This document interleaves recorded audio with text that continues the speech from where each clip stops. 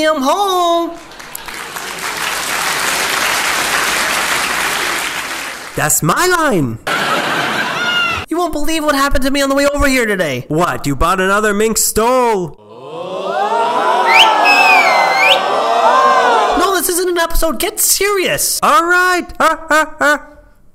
Kami!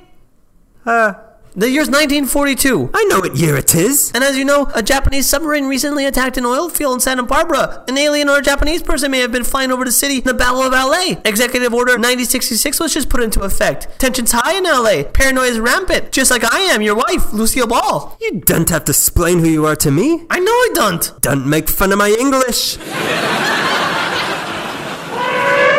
And I just had several lead fillings put into my rotten teeth because of all the Hershey bars I've been eating. And I was driving home from the set of DuBarry Was a Lady at MGM Studios in Culver City. Someday we'll part-own that place. Not in this country, comrade. And I was on our way to our home at Desilu Ranch at 19700 Devonshire Boulevard at the intersection with Corbin and Chatsworth. Why are you saying all this? I know this. I was on my way home down Coldwater Canyon around Moore Park, and I started to hear music playing. So I looked at the radio, but it wasn't on. So I looked to see if there was a car behind me, but I was the only one on the road. Meanwhile, the music was getting louder and louder. My jaw started to tremble before I realized, Ricky, the music was coming out of my mouth. Here we go. I spend money on the fancy radio and she listens to it through her mouth.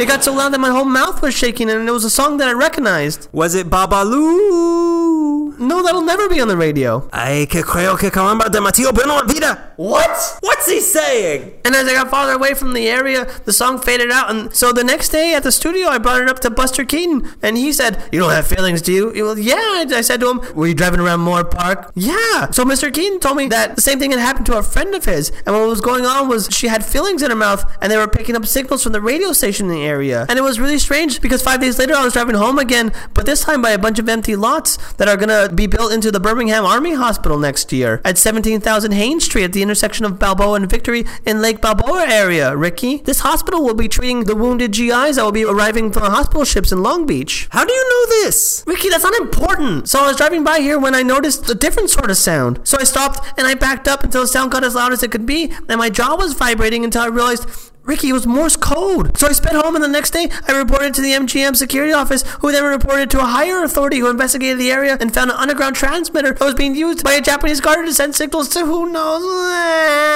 This is the craziest thing you've done since you married me. Go back to your country. This is a country of immigrants. It doesn't matter if you're Cuban, Japanese, or gay, like your fat, ugly mom. Ricky, that's not important. So the man was arrested, and the war was won single-handedly like me. I don't believe it. Some people don't believe it. It's hard to believe. And Mythbusters claims that it's not possible. But why would I make that up? I want a divorce.